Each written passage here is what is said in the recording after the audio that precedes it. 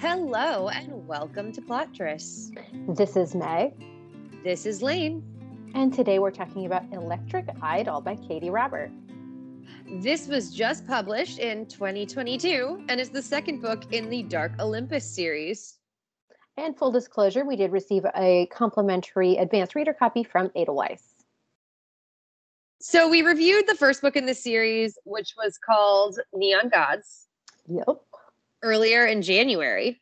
Yeah, just a couple weeks ago. Mm-hmm. And we did that because we knew we wanted to read this one right around its release date. And so while the first one was, you may recall, about Persephone and Hades, this one is about Cupid and Psyche, or Eros and Psyche. Eros and Psyche, yes. It is. So should we get into the book jacket and then really get into the book? He was the most beautiful man alive.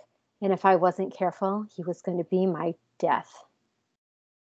A scorchingly hot modern retelling of Psyche and Eros that's as simple as it is sweet. In the ultra-modern city of Olympus, there's always a price to pay. Psyche knew that she'd have to face Aphrodite's ire eventually, but she never expected her literal heart to be at stake, or for Aphrodite's gorgeous son to be the one ordered to strike the killing blow.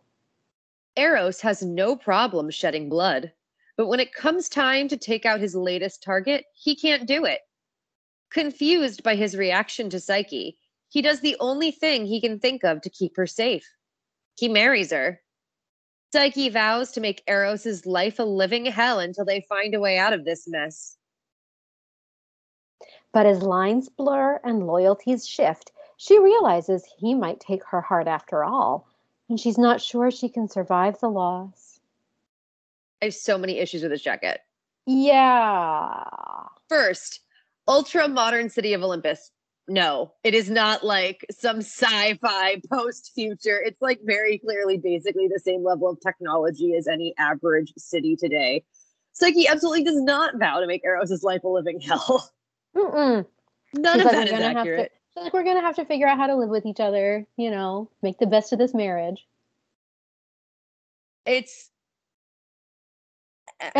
just a bad jacket. It misses a lot of the point.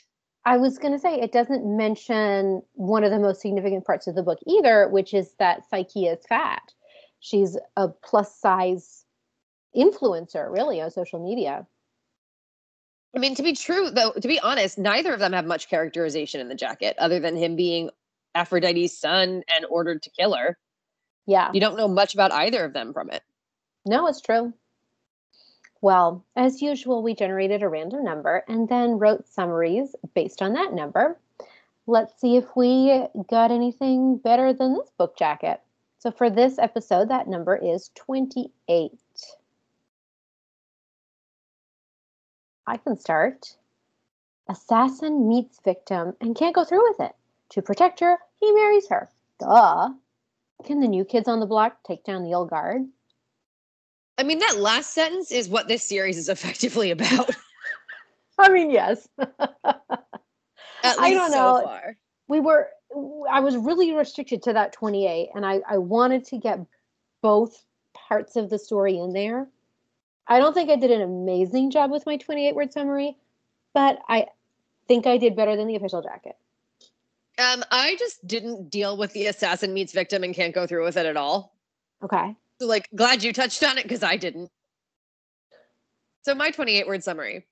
The truth doesn't matter when the pictures tell a different story, especially when you need to convince the world you're desperate for a guy you're super desperate for. Nice. I like it. Thank you.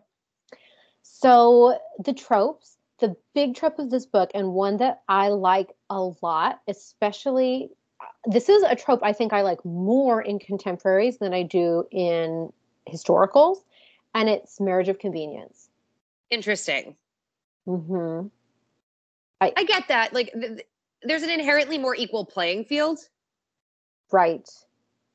And it's just not a thing. Like, marriages of convenience they're used a lot more in historicals because it's historically accurate. For me, I think I like reading about it in a contemporary because there needs to be some kind of weird, setup for you to get to that marriage of convenience. fair. So I went in a totally different direction with tropes this week Mm-hmm. because I actually saw a lot of parallels here between historicals and this book in terms of trope, but like obviously played with in a more modern context. Oh, interesting. So he's somebody's fixer, right? And Mm-hmm. usually when we see this, the relative the guy's a fixer for is usually a duke. And it's usually because he's an illegitimate half brother who's sort of being manipulated as in his status as this outsider who feels really dependent on the legitimate sibling for his place in Mm-hmm. society and like gratitude for that person for not rejecting him when he easily could have. Right. In this case, the modern twist, or at least the historical pantheon modern twist, is that Eros is his mother's fixer. But a Mm-hmm. lot of those thematic elements are still really consistent. It's true. Yeah. Well, and I would argue that this plays into not the trope, but the new trend, which is the toxic family of origin. Oh, I'm getting there. Oh, okay. Excuse me. I'm sorry that I infringed. Oh no, I have a lot to say about the way this one worked. Two, you called it a marriage of convenience, which it is. But I think it was a play on the ruined and forced to wed or be ruined trope. Mm-hmm. Like the alternative here is like they get, and it was a false dichotomy, but either they get married or she dies. Right. Whereas in historicals, it's either they get married or she'll be shunned by society for the rest of her days. She'll be dead to society. Yeah. Right. So it's like, it wasn't much of a choice. It was the like most socially acceptable to them of both options. Right. I mean, I guess her other option, which they don't seem to suggest is an option, is leaving Olympus. Yeah. But that's never actually legitimately on the table. no, it's never on the table. It's never legitimately. Okay. This is a modern secret baby romance where they never talk about abortion. Okay. I'm not saying there's a secret baby or abortions or anything. I'm just saying there's this obvious solution that no one ever talks about. That's what I mean. Right. Like he thinks about it very briefly and then is like, but that's unthinkable. And it's like, okay, but why? Exactly. And then the third one that I want to call out as like mirroring historicals is she's got a big, crazy family. And Mm-hmm. this is where I want like talking about toxic familial dynamics as a trend in romance at the moment. What? Demeter is like the devil you know in the first book. And her dynamic with her daughters is played off in this one as like, yeah, my mom can be kind of a problem, but ultimately we all love each other. And it was just like, what the fuck is happening? I was not ready for this heel turn or face turn. I'm sorry. I mean, it's very interesting that you say that because I was able to handle it because the book is written in the first person.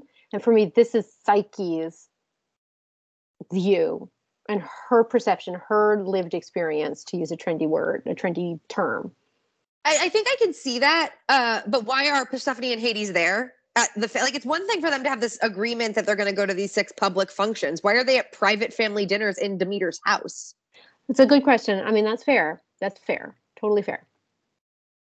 I just felt like it was a very different perception. And you're right. Some of that can be attributed to the narrator, but the character from the first book, it was present in a lot of scenes with her toxic parent. Yeah. In a way that didn't feel authentic to that character. Yeah. I mean, it's interesting because I mean, I feel very lucky that I don't come from a family that has this kind of dynamic. Mm-hmm. But I do think different siblings can really experience the same things, the same parent in very different ways. But that's true. Yeah. Anyway. Those are my 3 that with like very close ties to the historical world at the moment. Any other tropes you noted? Well, I mean, he's the original bad boy, right? He's too bad, in my opinion. Oh, this is very interesting because a lot of times we say that the bad boy isn't bad enough. Mm-hmm. But then if you really are a truly bad boy, then sometimes you can go too far. And in this case, the reason I will say too far is he is a straight up murderer several times over. Yeah, I mean, we yes. I mean, I can't defend him. I'm trying to think of like other bad boys that I've read and like really enjoyed, and I do think that I like a bad boy who's a bad boy emotionally, but maybe not like an abuser or actual assassin. Bad boy. Shocking. I know. Yeah. There was too much actual murder that was never sufficiently dealt with for my taste. There's a lot of murder. It was a lot of murder, and he was treated like the victim a lot of the time, Yes. which I'm sure we'll talk about it, which is, I thought it was an interesting choice. I definitely was like, okay, Psyche's really, you know, she's really going through some mental contortions here, which is fair for someone named Psyche, I guess. I mean, that's the origin of the word, I'm pretty Correct. sure. Correct. So I was like, well, it's true to her character, sort of. Yep. And then the other trope I saw, which I enjoy this, and it does not happen that often in historicals, which is the bang it out trope, which is like, okay, we know we're attracted to each other. Let's just fucking get it over with. Get it out of our systems. Get This it is over clearly something I'm only going to want once. Well, one night we do everything possible, and then we're done. One time. But One not time. one time period. Right. Right. Yes. Yes, exactly. I really liked it, actually. One I of my liked the favorite bang things. it out part. Mhm. Yeah. One of the things that ties into that trope wise for me is his whole house is filled with mirrors. And the second they start getting talked about, you're just waiting for them to fucking. Yes, you know. Chekhov's mirror. Chekhov's fuck mirror. Chekhov's mirrors. Chekhov's fuck mirror. Yes. Perfect. All right. So, just to point this out, yes, just like Neon Gods, this was written in the first person present tense with alternate perspectives. So you get it from Psyche's point of view and you get it from Eris's point of view. Mm-hmm. This will never be my favorite thing, but I think Katie Roberts does it well enough that it doesn't actively bother me. I think that's a fair assessment. Yeah. So I just right out there. All right. Was there anything you liked about this book? I mean, I think it goes back to the first one. The concept here is so cool. Let's talk about that a little bit, actually. So the concept is super cool, right? This is like modern day. There's some city we don't really know how. And to be honest, I don't need to know how. So I don't mind that she doesn't go into great detail about what the magic is and how it happens and stuff like that. But this town is ruled by 13 people who seem to have some kind of godlike powers, right? So, and then, so they're sort of like the celebrity elite as well as like actual people being in power, right? Yeah. So then their entourages, their children, and then, those people who aren't actually in power but are adjacent to power their lives are up for public consumption, really. I think it's probably most akin to like the British monarchy. Right. Except not all 13 positions are hereditary. Right. And they have like actual power. Right. But yeah, I would say it is very similar to like a modern day monarchy. Just in terms of like the way people close are up for public consumption. Yes, exactly. Exactly. And I think one of the things we both liked about the first one was that it did track pretty closely with the original myth. And that was one place that I thought was just not as well done in this book as in the first. I mean, I don't really think there was much Eros Psyche here at all. I mean, the only thing is he's a monster she knows who he is. So there's, there's no Bluebeard. There's no, we meet in the dark and I don't see him, So just for our listeners who aren't super familiar with Eros Psyche, because I think it's a little less well known than Hades Persephone, Eros is Aphrodite's son, and Psyche is the daughter of a king who's so super hot that Aphrodite, just by virtue of the way the world talks about her, gets so super, super jealous. And she's so hot that she's all the men are too afraid to marry her. So her sisters go off and get married and leave her single. And so Eros is sent to basically force her to fall in love because he's Cupid and he can manipulate that with someone absolutely horrid. But the second he lays eyes on her, he falls in love with her. And so he takes her away to his lair, his penthouse, and tells her that he will only come to her during the day and she can never look at him and she can never ask questions of who he is. He'll only come to her at night. Sorry. So she spends all day by herself, not knowing who he is, not knowing what he looks like. And her sisters, because they're jealous, end up convincing her that she needs to see him, and then Greek tragedy ensues. Yeah, so she does. She goes to see him. She's like, whoa, this guy's the hottest guy ever. But then she wakes him up because she spills some oil on him because she's looking at him with an oil lamp. And then he wakes up and turns into a monster. And actually, the ending is kind of interesting because there are several different endings to it. Right. That's why I just said Greek tragedy ensues, because there's several different ways that you could go with it. But so there's other than he gets sent to do one thing and ends up marrying her instead, and they're sort of hidden away from the world. There's no other parallels as far as I can see. Right.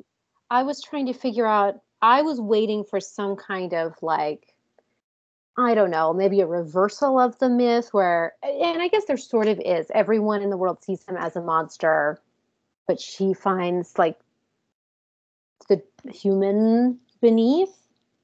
Whereas in the myth, it's sort of the other way around, right? But there's still the part of what makes the myth so interesting is how ignorant she is.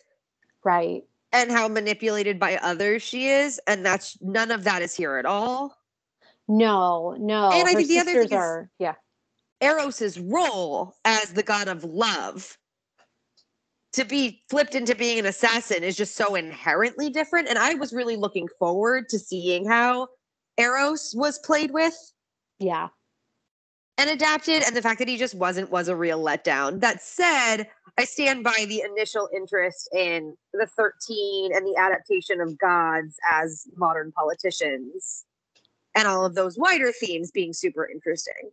Yeah, I still think it's really interesting.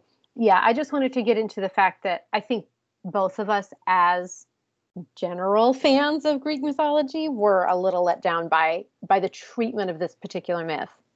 Yeah. Especially because I think it has so much potential. Yeah, exactly. There, he could have been let's get married, but you go back and live with your mom and I'll visit you at night. There are a lot of things that could have happened. A lot of different ways it could have been played with. Okay. So other than that, I really liked Psyche's character and her persona. So Psyche is a plus-size influencer. I liked that she took power over her own image. I'm really liking the way Katee Robert is using social media and the power of, I don't know, the mob or mass perception. I think it's really interesting what she's doing with that. Yeah. And I don't think I'd like to read, for me, I don't think I would want to read a romance of someone who's, the Paris Hilton type influencer or a Kardashian type influencer, in the modern world. So I think the fact that it's sort of gods and goddesses and a little bit removed makes me enjoy it a little more.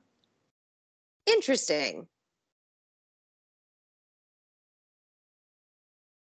I definitely think the way she would arrange lighting and like the commentary on authenticity was really interesting. Mm-hmm. I don't know that I wouldn't like to read a modern romance with the same sort of angle.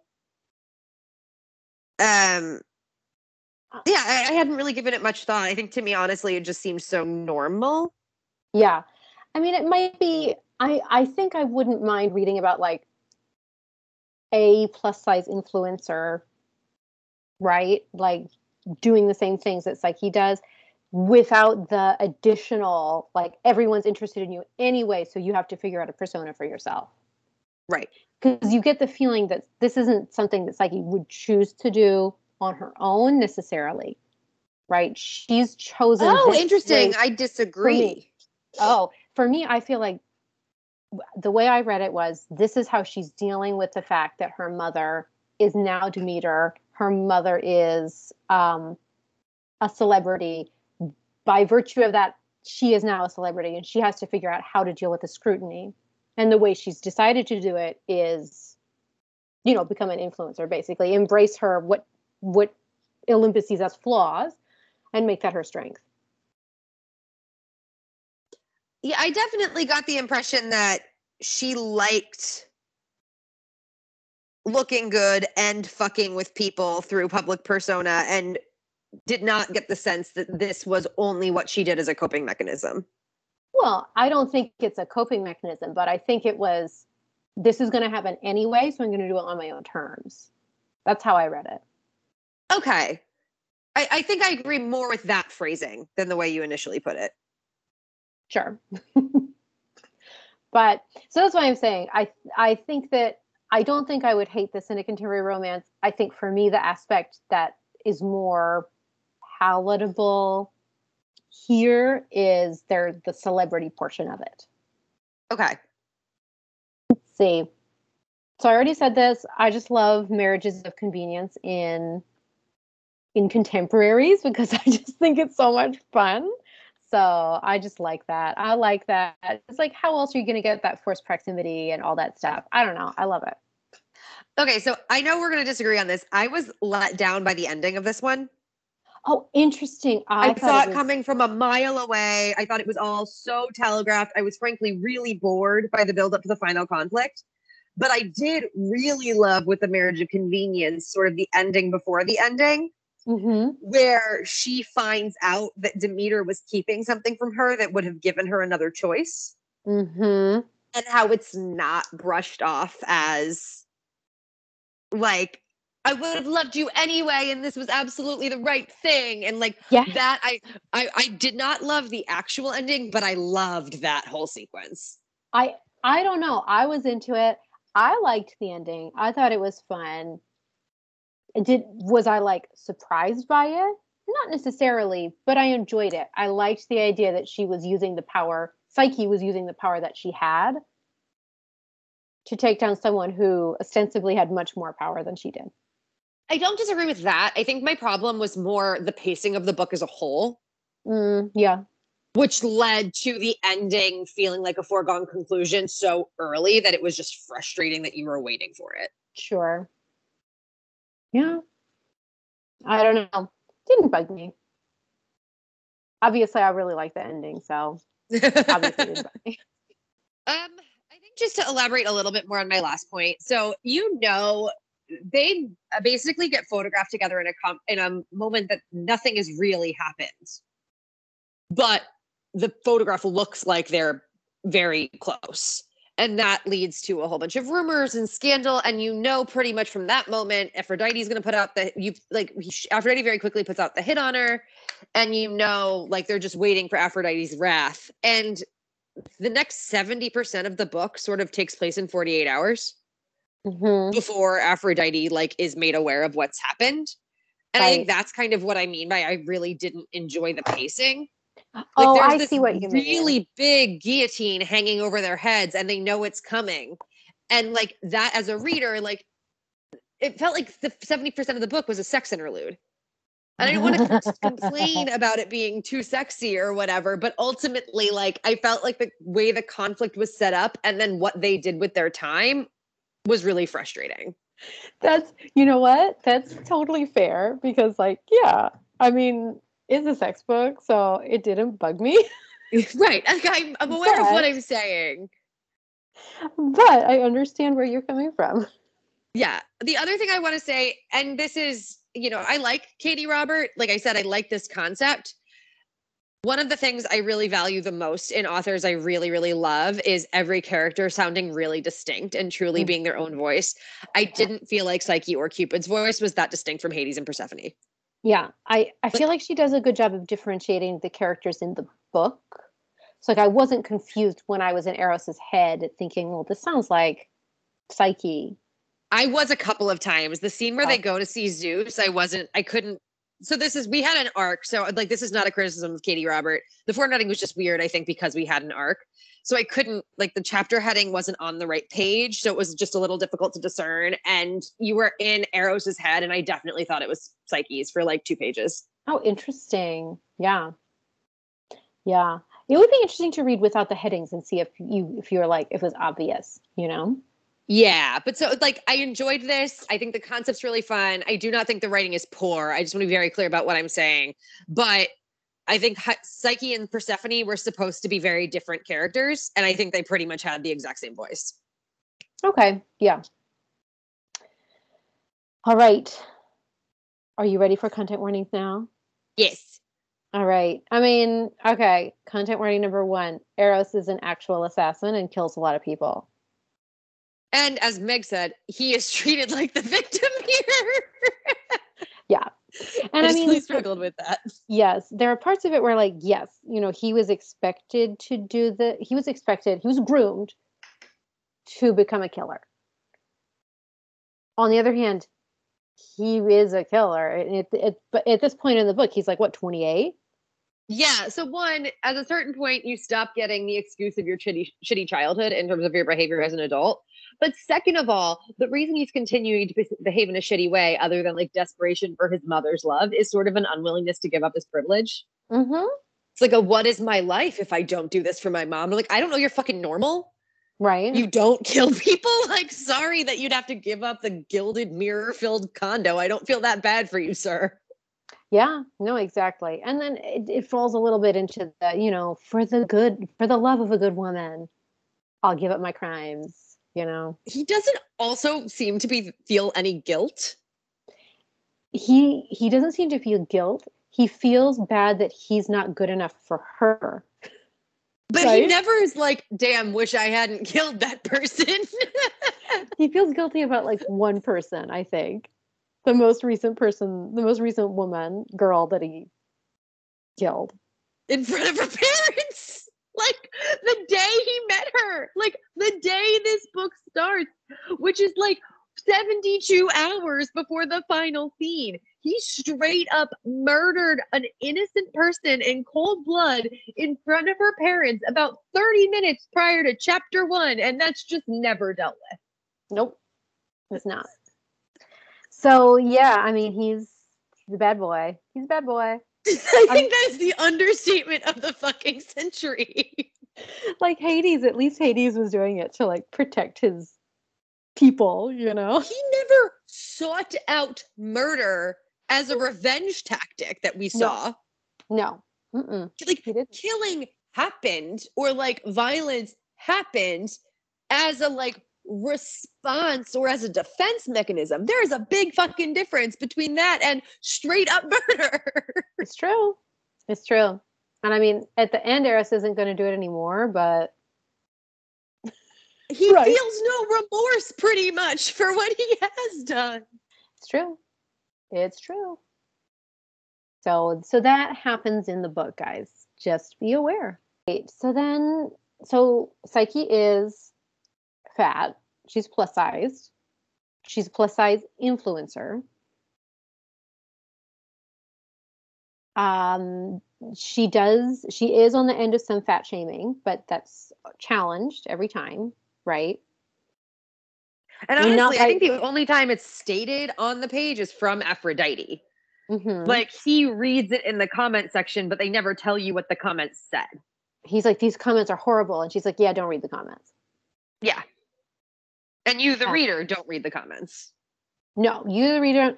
I think she does a pretty good job, actually, of giving you a fat heroine without giving you fat shaming that's on the page. Like, you know that she's experiencing it, but you don't have to read it yourself. I agree. Other than So, from Aphrodite.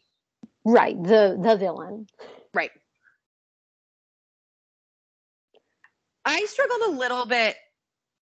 So the first book was clearly like a voyeurism fetish. Right. I just slurred right through that. Sorry, everybody. And I wondered like if this was going to be a continuation of a fetish. And there were a couple of moments here where I felt like it veered into fat as a fetish. Mm-hmm. And I didn't know if it was supposed to. And I didn't know if I just was reading it that way because I'd sort of preconceived these as fetish books. Yeah. So I kind of feel like I need to read it didn't. again with a clear lens to like adequately address this point. Yeah, I read it more just that Eros was attracted to her, Fair. not specifically because of her weight, but just he thought she was very hot and she was fat, so her weight and shape were mentioned in sex scenes. That's fair. Again, like I kind of want to give it another read through. Mm-hmm. I won't. But just to figure out like was I reading it that way because of my expectations of what the series was going to do? Right. Yeah.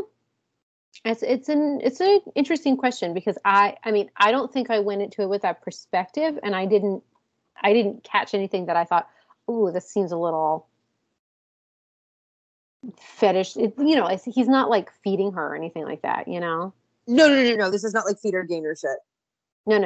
Nothing like that. I mean, he is like, he does feed her sometimes, but it's more like you haven't eaten all day. You need to have breakfast. He likes to cook. Yeah, and she doesn't. And that was a little 50 Shades of Grey, but it's fine. It's fine. I think we're verging into sexiness anyway. So this is a sex book. I thought it was hotter than book one, personally. I was more into Hades Persephone. And so I think I thought that book was hotter, but I agree that this one is objectively like more sex based. Well, it's interesting because I think Persephone and Hades, I think there's more sex on the page because they're in his sex room and like they watch a lot of sex happening. Yeah, sex based. So, yeah. But but in this one, like there's like the mirrors and stuff, but it's very much like, I guess, to lean into the Psyche Eros myth, when they're at home alone, like separated from the world, they just want to bang all the time. Yes. In the 72 hours during which this book takes place.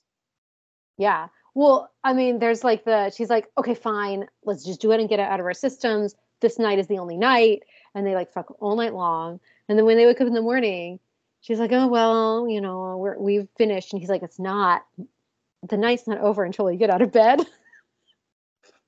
And so they just stay in bed for like another however many hours. By the way, the it's just once pledge lasts all of 35 seconds, which absolutely. As it lasts should. even less time than it usually does, which I appreciated. Exactly. So I personally found this one hotter than the first book. I also enjoyed it in general, I think, more than you did. I thought it was fun. I thought the takes on, like you said, media culture and authenticity were really interesting. I thought some of the scenes between the two of them were fun. This one just didn't work for me quite as well. Yeah. I think largely because of the adaptation not being all that faithful. Yes, I was going to say, I think both of us were really looking forward to seeing how Psyche and Eros were going to, like, the myth itself was going to be translated instead of just a few references here and there. And I think, we've talked about this actually, like in fairy tale books. I think we like it when it's not necessarily a retelling of the fairy tale, but it has enough elements that we're like, oh yeah, I can recognize that. Here, I wanted like a straight allegory, Yeah, I wanted a modern day retelling in the same way I sort of the first book was. She literally crosses the river Styx. Like, yes, a lot of things have to be changed. Demeter, like, she wasn't kidnapped. That's just the story that's being told. It was, I think this is the difference. It's the difference between a straight up retelling and the story is from one person's perspective.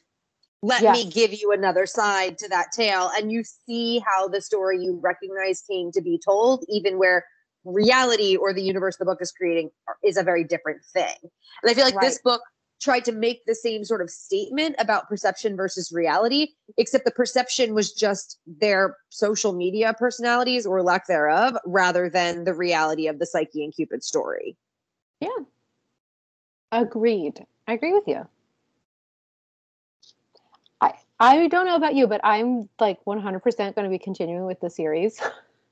I'm a little nervous just because I'm pretty sure the next one is going to be Callisto Zeus, who is actually Perseus. No. You want to know what the next one is going to be, Lane? Oh, God. It's going to be Helen, Achilles, and Patroclus. But that's not the story. No, it's not. Helen's also not a god. Okay, this is the thing. Like, I'm sort of willing to give one more a shot. But I think the number one thing that drew me to the first one and made me really excited was like the retelling aspect. Yeah. And clearly each subsequent book is moving further away from that, and I'm less interested. Yeah. I at least want to try the next book out. I don't care. It's just like, but none of that makes any sense. It doesn't, but I don't care. I actually had a moment when they were like describing how hot Helen was in this one, like, motherfucker, she's Helen of Troy. Yep. And I was very sad to be right, actually. I wasn't. I was like, yes, it's Helen. Thank you. I also thought it was fun that Helen and Psyche are both like famous in Greek mythology for being hotter than Aphrodite. Yeah, like that's what got both of them in trouble, and they show up in the same book. That was a little funny, except obviously Aphrodite is going to be gone, and now Aphrodite is going to be Helen's sister. Man, we're so far from mythology at this point. We are, but I don't know. I'm invested enough that I really want to see what's happening, where they're going to go. I'm just very interested to see it. So, but don't worry, there's no consequences for Eros the assassin in this book, so I'm sure everything will be fine for everyone. It'll be good. Patroclus and Achilles will both live to the end of the book because romance novel. Obviously they will, because they're both going to be married to Helen somehow. Math. Thank you guys so much for listening. If you enjoy the podcast, please rate, review, subscribe, and check us out on WordPress, Instagram, and Goodreads at Plottress.